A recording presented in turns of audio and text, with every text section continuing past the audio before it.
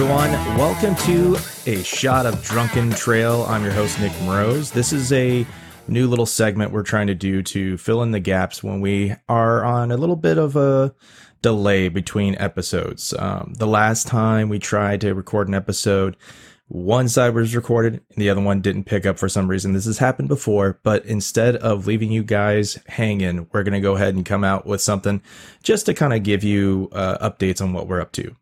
Well, today is Valentine's Day. That means it's February 14th, and hopefully all of you out there have got your significant other something for that time, whether it be chocolates or booze or whatever.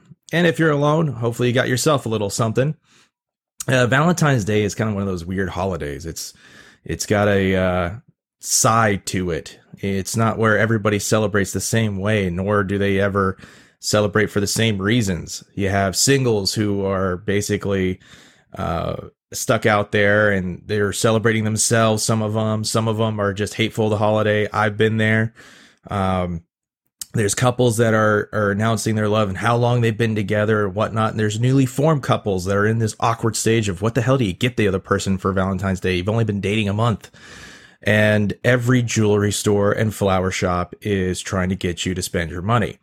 And what made Valentine's Day all about chocolates, flowers, and diamonds anyway? I mean, why would you celebrate by giving somebody a hunk of rock that's been compressed for so long that it just decided to give up and become a diamond?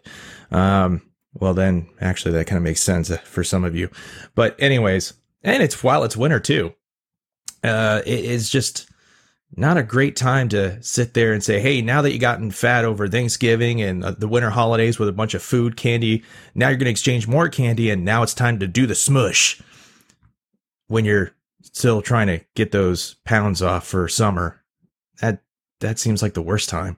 Anyways, but it wasn't all bad. There's some romantic times out there. I mean, if you know history, you may know about Heloise and Pierre Abelard, or Abelard? I don't know. Anyways, it's a Britain love story, and I don't mean like British. I mean Britain, as in the old 1100s Britons. And they were made famous by this forbidden love that was going on. And one of the best letters from Heloise to Pierre is just pretty spicy. So for those of you out there, here it is. She says to Pierre in her letter, God is my witness that if Augustus, emperor of the whole world, thought fit to honor me with marriage and conferred all the earth upon me to possess forever, it would be dearer and more honorable to me to be called not his empress, but your whore. Wow. Now that is a love letter. Hopefully some of you guys were receiving that. But let's get to the updates for Drunken Trail. It's not going to be a giant Valentine's Day little snippet. We got our website up and running. That's at www.drunkentrail.com. If you haven't seen it yet, go ahead, check it out. We got our episodes on there. We got some tasty blog bits out there. We got at least one blog post. There's going to be another one detailing what we talk about today. Also, we have on YouTube not one, but two videos up with the lovely Ethan and his wife, Melissa.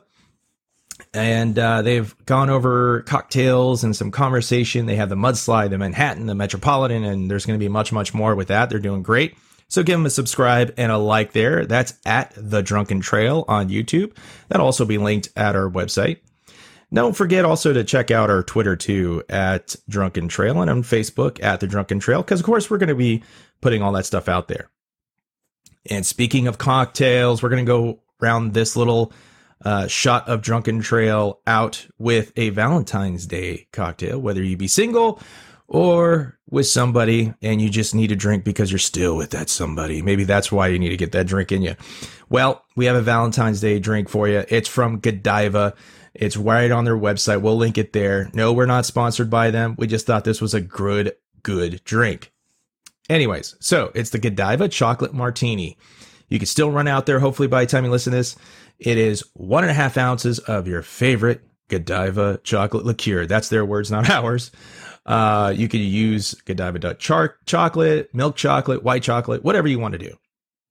But 1.5 ounces of that and 3/4 ounce of Ciroc vodka, because they are owned by the same house. You could use pretty much any vodka that is your favorite. So just saying. And in a cocktail shaker, you shake all the ingredients with ice and strain it into a martini glass. Garnish with your favorite Godiva chocolate truffle and indulge. See, it goes back to the whole thing. I mean, you're going to drink that thing and get all like fat on sugar. And then all of a sudden at the end of the night, you're like, yeah, now that I'm filled with sugar and chocolate and whatever else I had for dinner, let's take off our clothes and get to business. That just seems awful. Maybe if, after a good workout and a salad, maybe that's what Valentine's Day should be about. Exchanging workouts and salad after the holidays and then doing it to it. Well, that'll take us out for this shot of Drunken Trail. We know it's just a very small snippet. It's not supposed to be that long. It's just something for you to know what we're doing and to fill you in about whatever else is on our mind. So we hope you like it, and we'll be back with a longer episode, a more standard episode, the next time we see you. As always, thank you for listening.